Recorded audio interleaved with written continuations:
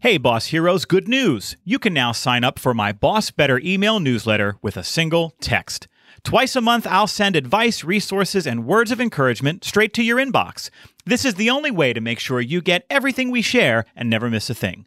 Just text the word Boss Hero to 66866 to get signed up. That's Boss Hero, all one word, to 66866. Or you can visit bossbetternow.com to subscribe. And now, on with the show. Have you seen those signs in local businesses asking customers to please be kind to employees? It turns out they're not working. Today, we're talking about what bosses must do to support and protect teams from a steady onslaught of difficult customer behavior.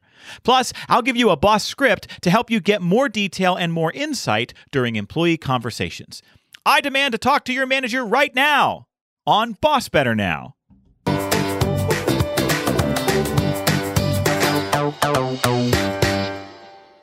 You're listening to Boss Better Now. Please welcome speaker, author, and nighttime snacker, Joe Mull.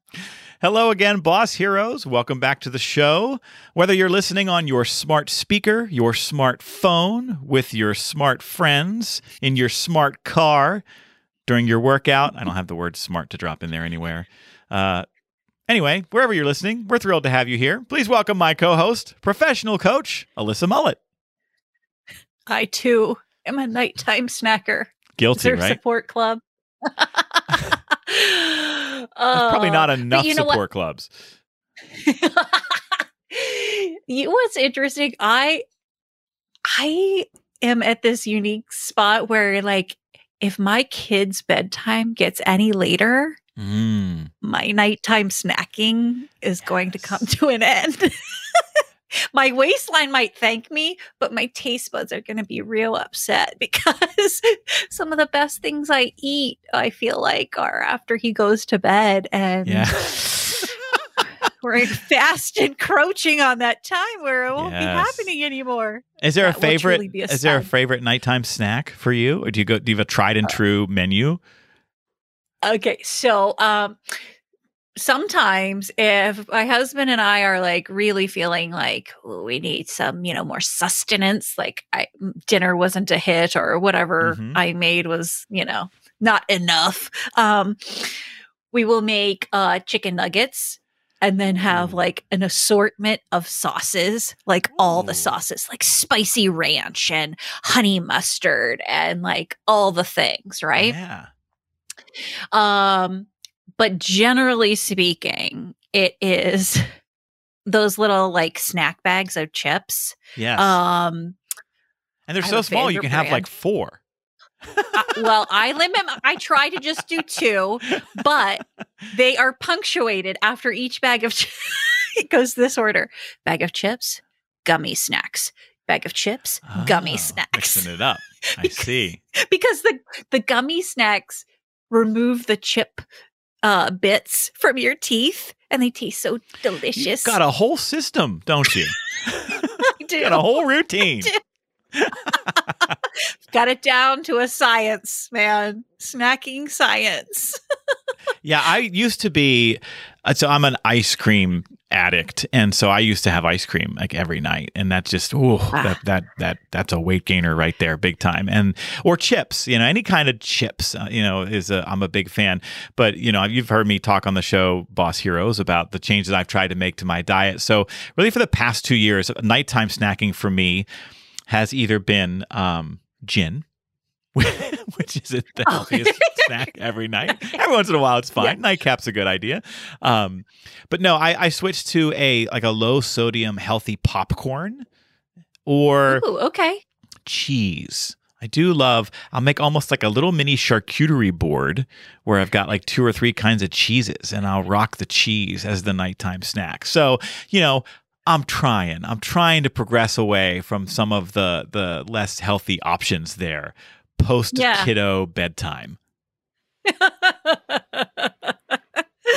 Oh, I love this for both of us. I love it. Yes. Well, I got an email recently from Lauren, and Lauren and I have known each other a little while. We both have done a lot of work in the healthcare space, so I really like this question. I thought I would allow us to get into it today because it's a problem that so many are facing. Hi, Joe. I'm a huge fan of your podcast.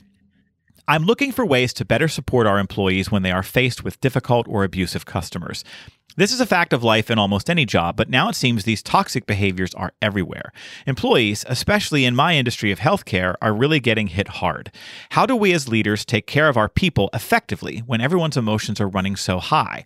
I'm afraid another sign in the lobby asking patients to be kind and more patient because our staff is working so hard for them just isn't going to be enough.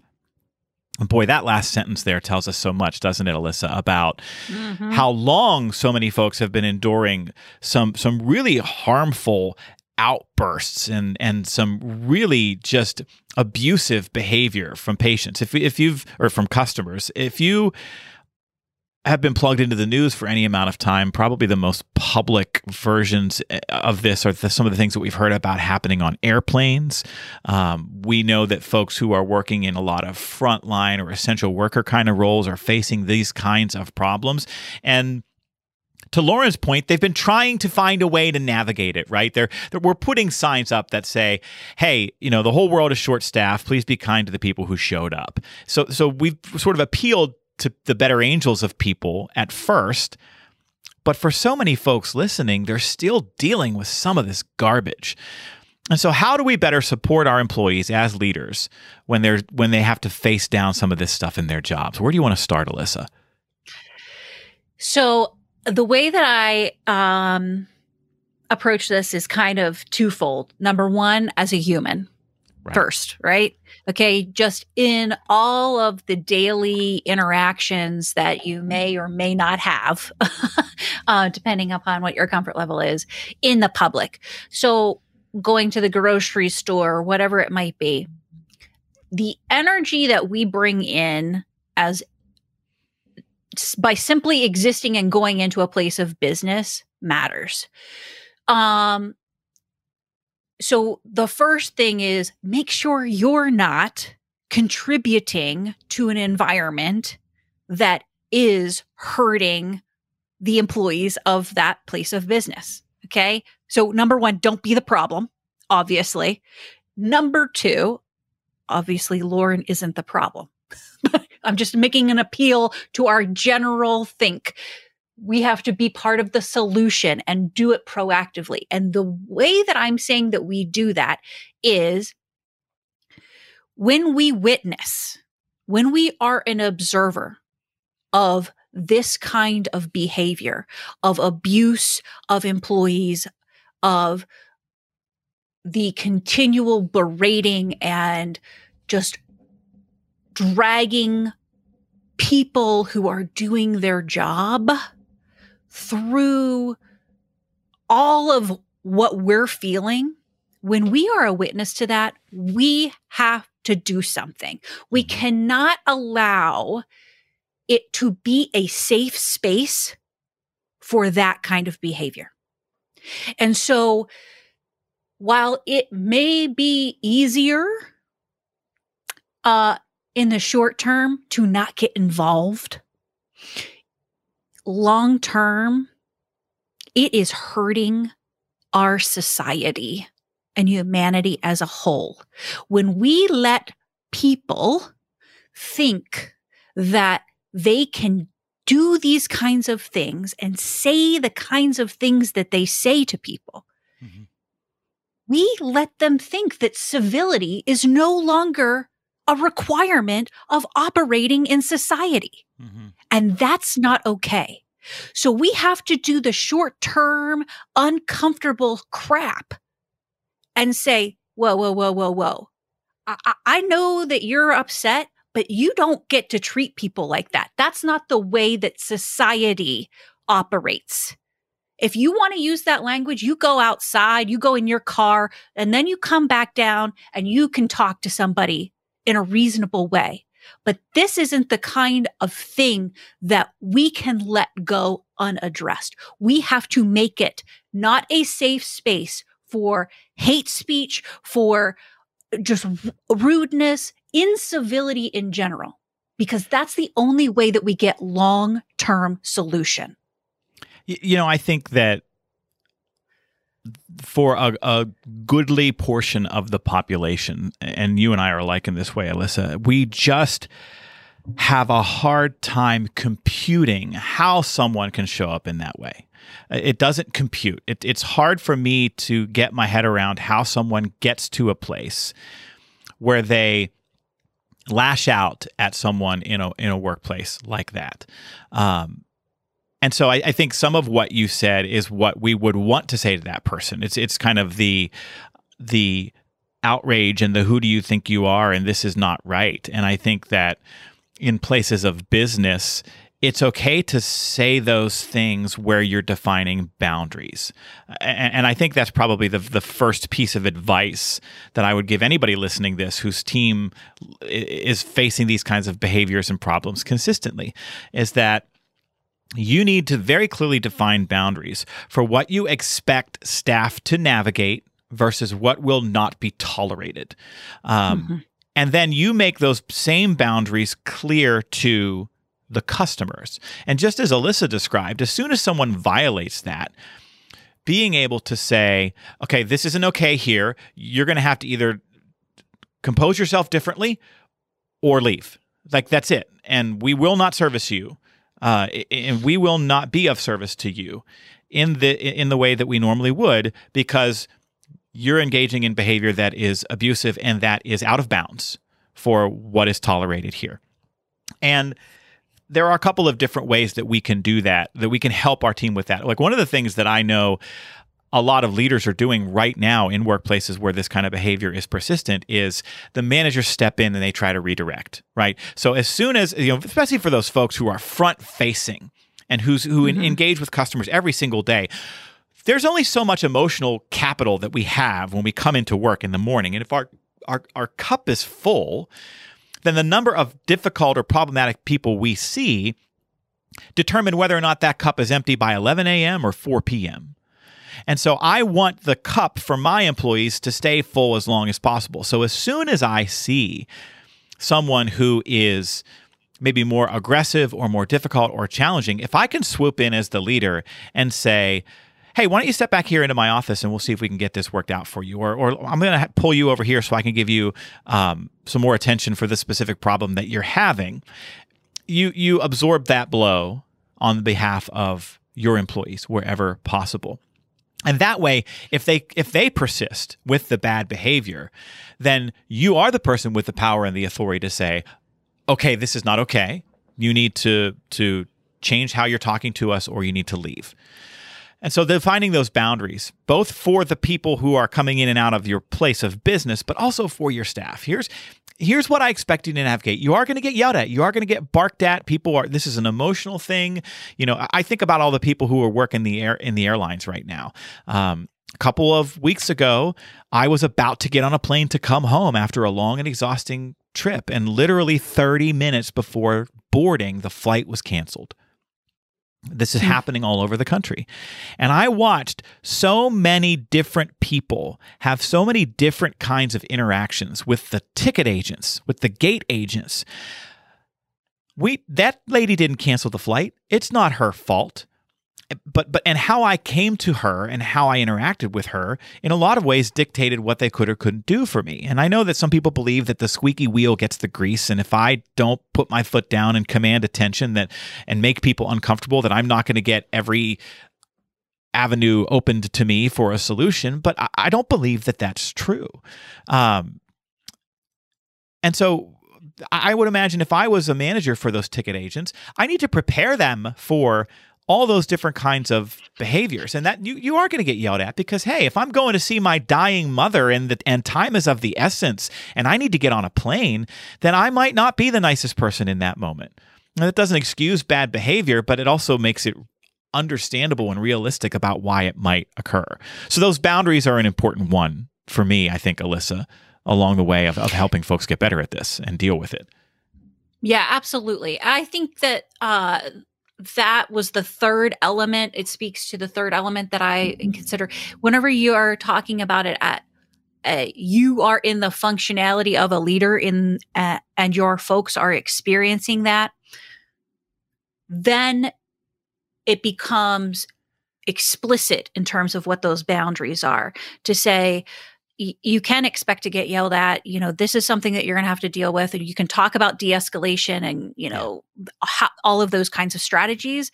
But when they cross these lines, they curse at you, they get physical in any way with you, they, make you feel unsafe in some way, right?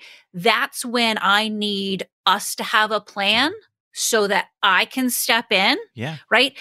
So that it doesn't come across as you're usurping them in any way, that you're not confident in their ability to have resolved or interact with these individuals, but rather they can be comforted and know where their boundaries are, that they can relinquish this and say, okay, now we're done. I don't have to interact with this individual anymore. They have crossed these boundaries. I love that word, that phrase that you used. You said, make a plan. And that's such a tangible thing, I think, for a lot of leaders. Do you have a plan? Do your employees know what the plan is? And Alyssa kind of put everything into sort of two tiers here, right? Like we have our regular customers who come in every day, but sometimes we have difficult customers. That's tier one. And now we have to give folks the tools that they need, the training that they need, and the coaching that they need, and help them reframe their thinking about navigating difficult behavior. That's part of the job in so many different places. But then there's this other tier, which is abusive, right? So really being able to frame it in that way, I think, for your personnel, that you're going to have to deal with difficult behavior sometimes. It's a part of the gig. We're going to give you the tools and the training and the support, and we're going to help you. But you every once in a while may encounter an abusive person. So let's talk about exactly what is and isn't okay, and let's make a plan for what's going to happen when that shows up. So I love how you framed that. To be perfectly honest with our audience, I have a plan in my head of like the things that I say or will say if I witness a situation. So that's why I was talking about in the first half of this is like, if I am going to make those kinds of behaviors not acceptable in society, then I have to have a plan for what it is I'm going to say, because I'm not going to meet them where they are and escalate. My goal is make it not a safe space for them to do that. This is not the way that that society operates. So I have to act differently and use words that I plan out in my head. The other thing that I think is important that you mentioned is you talked about how we interact with the employee and making those boundaries. And then what happens afterwards, after some of that interaction, right? Where they have this cup and the cup is depleted at 11 a.m., right? So it goes to what we have talked before about in one of our boss scripts, which is, how does that employee experience support? So knowing what you know, if you've asked that question to that employee, and if you haven't, do that first. Number one, how do they experience support? And then give that to them in that form. Whether that's words of assurance, whether that's they need 5 minutes to go in the back and scream into a pillow, or have a cup of coffee, or whatever they need to decompress. And their cup's not going to get filled back up instantaneously.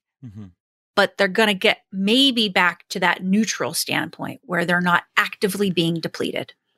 And forgetting the abusive folks for just a minute, because I think we want to also talk about the range of difficult behavior that so many folks see every day. The kind of follow-up conversations that you're talking about are so important. I'm remembering a story shared with me by a really strong clinical practice manager that I met many years ago. And she told me the story of an elderly couple coming into their practice for an appointment. The wife is there for a cancer treatment, and they discover upon checking in that they are in the wrong location. And the husband just goes off. This was an urban location, lots of challenges related to parking and stairs and elevators, and it's a little bit of a production to get where they needed to go. And now they aren't even in the right part of the city for this. And so husband just pops off, and it's unpleasant. And so somebody from the team goes into the back, grabs the manager. She comes out. She tries to move this guy. Hey, why don't you come back to my office? And he says no. And he just wants to perform for the audience there in the waiting room and just unload. And eventually she was able to de-escalate him a little bit and made arrangements for them to get where they needed to go. She took a lot of kind of kid glove care with them, but this took some time, and it was an exhausting experience for everybody involved. And afterwards, she talked about how some of her staff came to her to say, "Are you okay?" And she said, "No, I'm fine." And they said, "Well, we were really worried about you because that was so intense." And she said, "Oh, that wasn't about me at all. Like, that didn't have anything to do with being in the wrong place. He wasn't yelling at me. He's yelling at cancer. His wife has cancer." And he's scared to death. He's been scared to death for months. And it just all came out. And that's what happened at that moment. He wasn't yelling at me. He was yelling at cancer. And she talked about how that was kind of a really important moment, a pivotal moment for how those folks at the front desk viewed their jobs and the compassion and the empathy that they bring to the interactions that they have. Is it ever okay for somebody to scream their head off at you? Most of the time, no. But if we can better understand what might make a good person act that way, we may end up seeing a story behind the behavior that helps us show up in a more compassionate and tolerant way.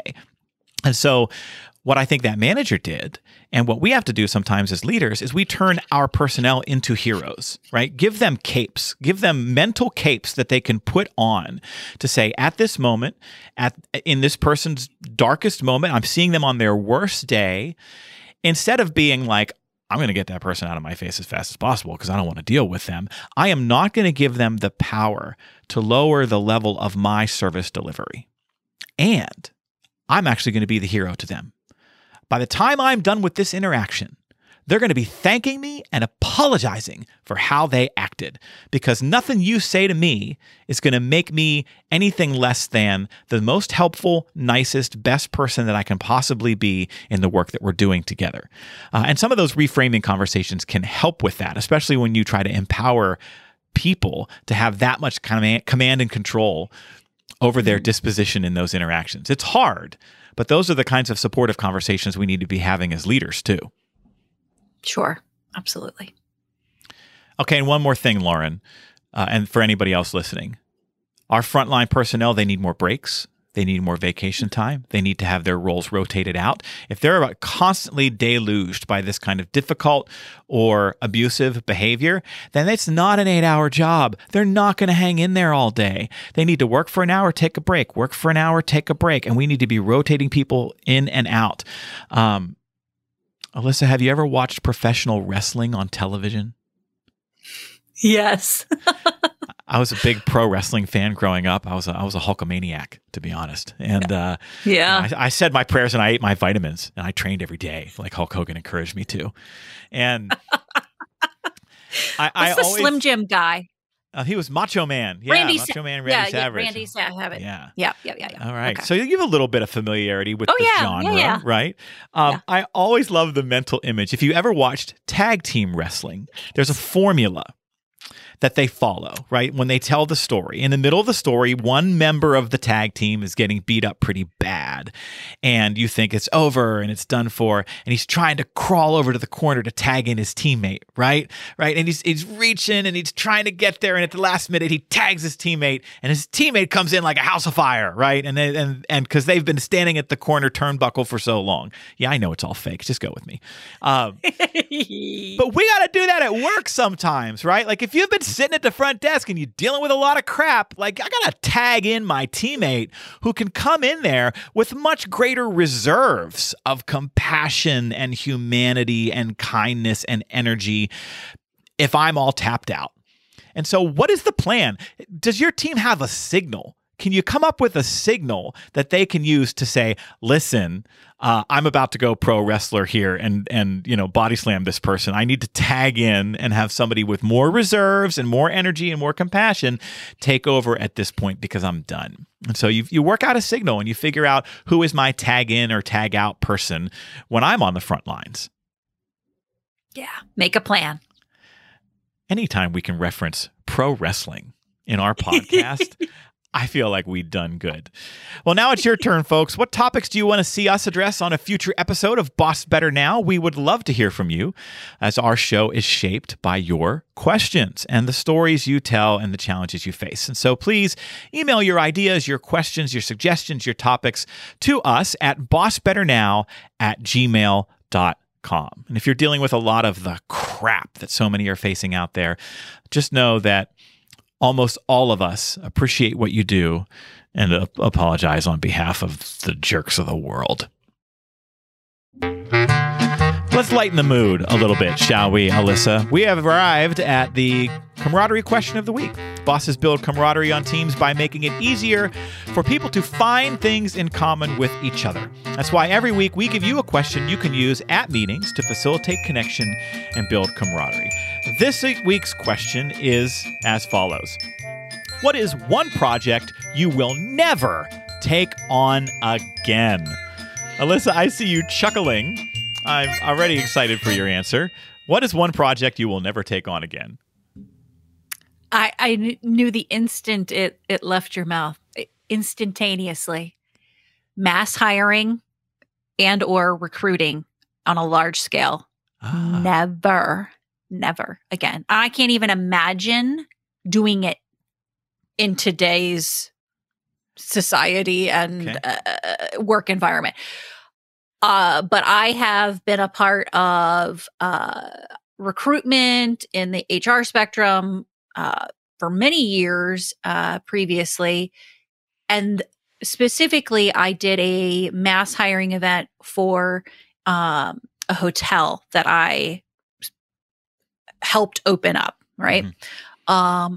And I have learned that is my very least favorite HR activity ever.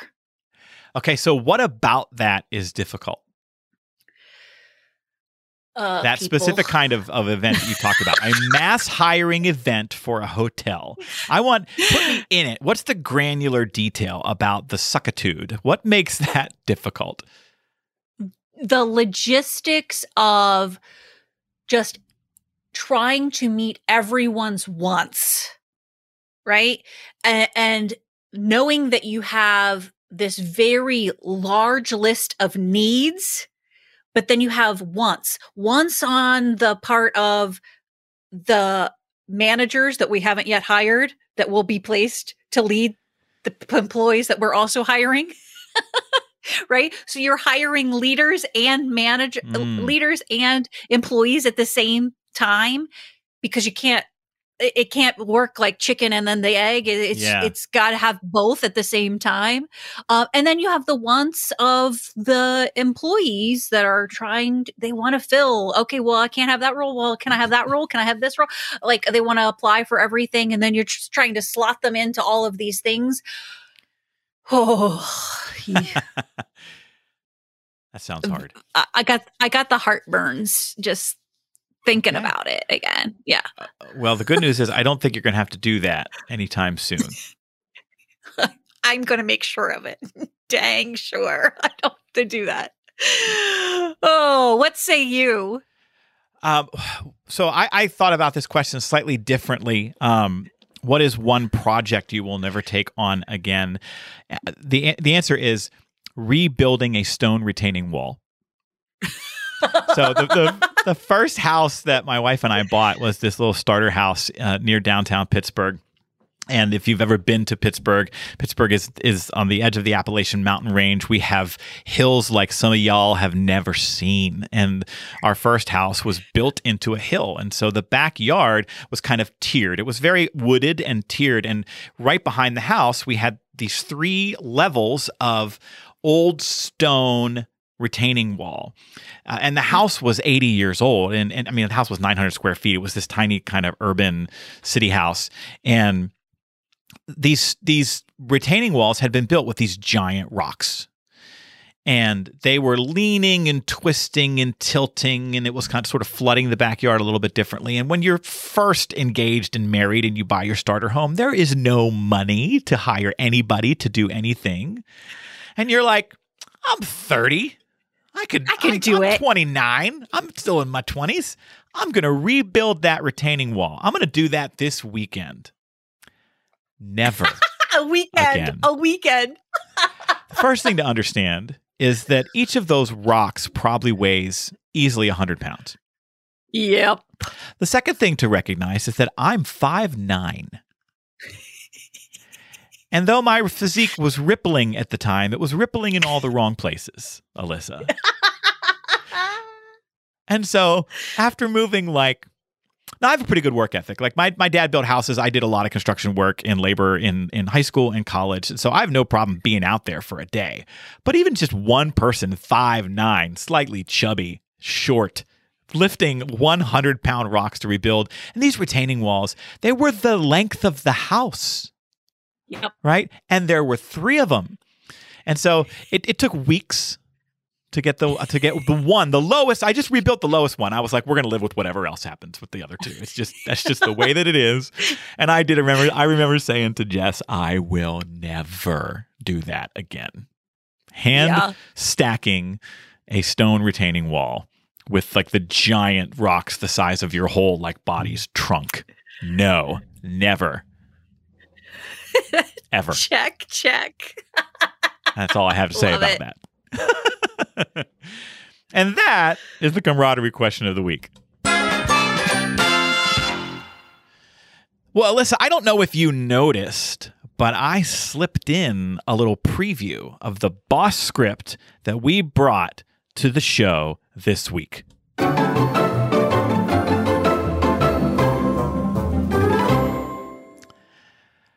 So the boss script that I want to talk about this week is a question. And the question is, what about that is difficult? So we do boss scripts here on the show where we give leaders questions or language they can use to overcome certain kinds of situations or challenges as a leader. And I like this question as a kind of coaching question in a couple of different situations. Here's the first one. I read an article recently in Harvard Business Review where they were summarizing the most read, clicked on research that they had published this year. And one of their most popular articles was an article about what people need at work to perform at a high level. And we were seeing in this article a lot of the things that we talk about on our show. But there was this wonderful little nugget buried deep in this research article. And it said this: when managing through change, learning the granular details of employees' days can reveal ways to reduce bureaucratic, redundant, and unnecessary activities that get in the way of their success. And I loved that phrase, learning the granular details. And I thought, do we really do a good job of that as leaders sometimes? When somebody tells us they don't like an idea or that something would be hard to implement, do we take the time to say, okay, tell me more about that? There's one of our former boss scripts. Or what are some other questions we can use to draw out those granular details? And so this question, so what about that is difficult? I know as a coach, Alyssa, you use what's hard about that. So that's a variation on this. So this is one kind of circumstance where I think this script is really useful and important to put in our pocket and carry with us and use from time to time, because it's going to force people to get into more specifics. I used it. I don't know if you noticed when you said about the mass hiring event at a hotel. I said, okay, what about that is difficult? Because I wanted to be placed in the circumstance and better understand it at a nitty-gritty level. So I know you like this kind of question and its cousins as a coach. Yeah, Tell me why. Do. I like a variation of that in the form of, can you tell me about the difficulty with that task? Yeah. Or only because when I read, now I didn't, interestingly enough, when you said it to me, I in no way felt it being condescending or like, because when I read that initially, I have this inner thing where I might say it and be like, what's so difficult about that? Yeah. The tone matters. Oh, yeah. It does. What about that is difficult, Alyssa? Really? What about that is hard? Right. So for me, I have to change the language so I don't, just in case my attitude is off that snarky. Day. Yes. The level of snark scale, right? Snark scale. But being able to ask this question gives the opportunity or gives the understanding that you want to understand.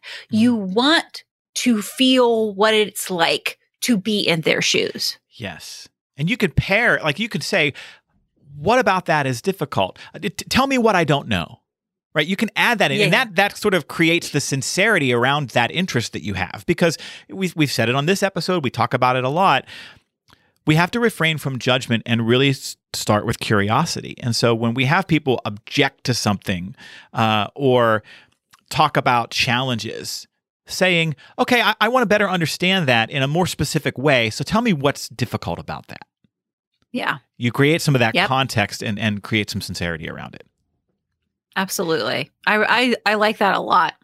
I also like the same question and all of its cousins when someone is expressing emotions. If someone is expressing a feeling about something where they're struggling or they're uncomfortable or they're frustrated, you don't always have to have an answer. Sometimes you're just there to help them get it out. And so being able to say, yeah, that must be hard. Tell me what's difficult about that. Just helps you open that up. Yeah, being able to be the conduit by which someone is able to get granular details for themselves on what their emotions are and how they're actually feeling leads to clarity on both parties. Yeah. And here's the thing that is important to understand is that as human beings, the things that stick to our brain more than anything else are stories. It's, if you saw a really good speaker somewhere and what you remember are the stories that they told. If you read a great nonfiction book about leadership or any other subject, what stand out to you are the stories that they use to impart the lessons. And so when you ask people for granular detail, they end up telling you a story that you will remember. Already right now, I don't remember the first 2 or 3 sentences you said, Alyssa, about why a mass hiring event at a hotel is hard. But when I said, what are the granular details? What's difficult about that? And you talked about trying to slot everybody in and talked about, the person who says, well, I want this job, but if I don't get it, can I have that job? I remember that. I'm in the moment. That is a story about what somebody said or did or wanted, and that sticks to my brain in a completely different way. And so what you end up doing for yourself as a leader, when you probe with these kind of questions that draw out more granular detail, is you supercharge your brain to remember the wants and the needs and the challenges that people are facing, so that later when you talk to them, you may sit across from somebody and 6 months later say, hey, I remember about that time you talked about how hard it is to slot the people in at the mass recruiting events. Now as we plan for the next one, how can I help you with that? And now you're showing up as someone who really does care about and is invested in truly solving people's problems that you would otherwise not have remembered if you allowed the people sharing them with you to just use generic, like macro language that's ambiguous. Abso-freaking-lutely. Well, friends, we hope you had a good time with us this week. I mean, we mixed in like pro wrestling and nighttime snacking, right? We try to make it fun around here. And if you happen to be listening on Apple Podcasts and you had some fun, well, then we'd like to ask you a small favor. Would you take just 60 seconds right now and leave us a review? Reviews are important to shows like ours. On the screen of the episode you're listening to, just tap the linked show named Boss Better Now with Joe Mull. And when the show page opens, scroll to the bottom and then tap Write a Review. If you found any of what we do here helpful or interesting, know that Alyssa and I both would be truly grateful for your review. Thanks for listening, and we'll see you next time.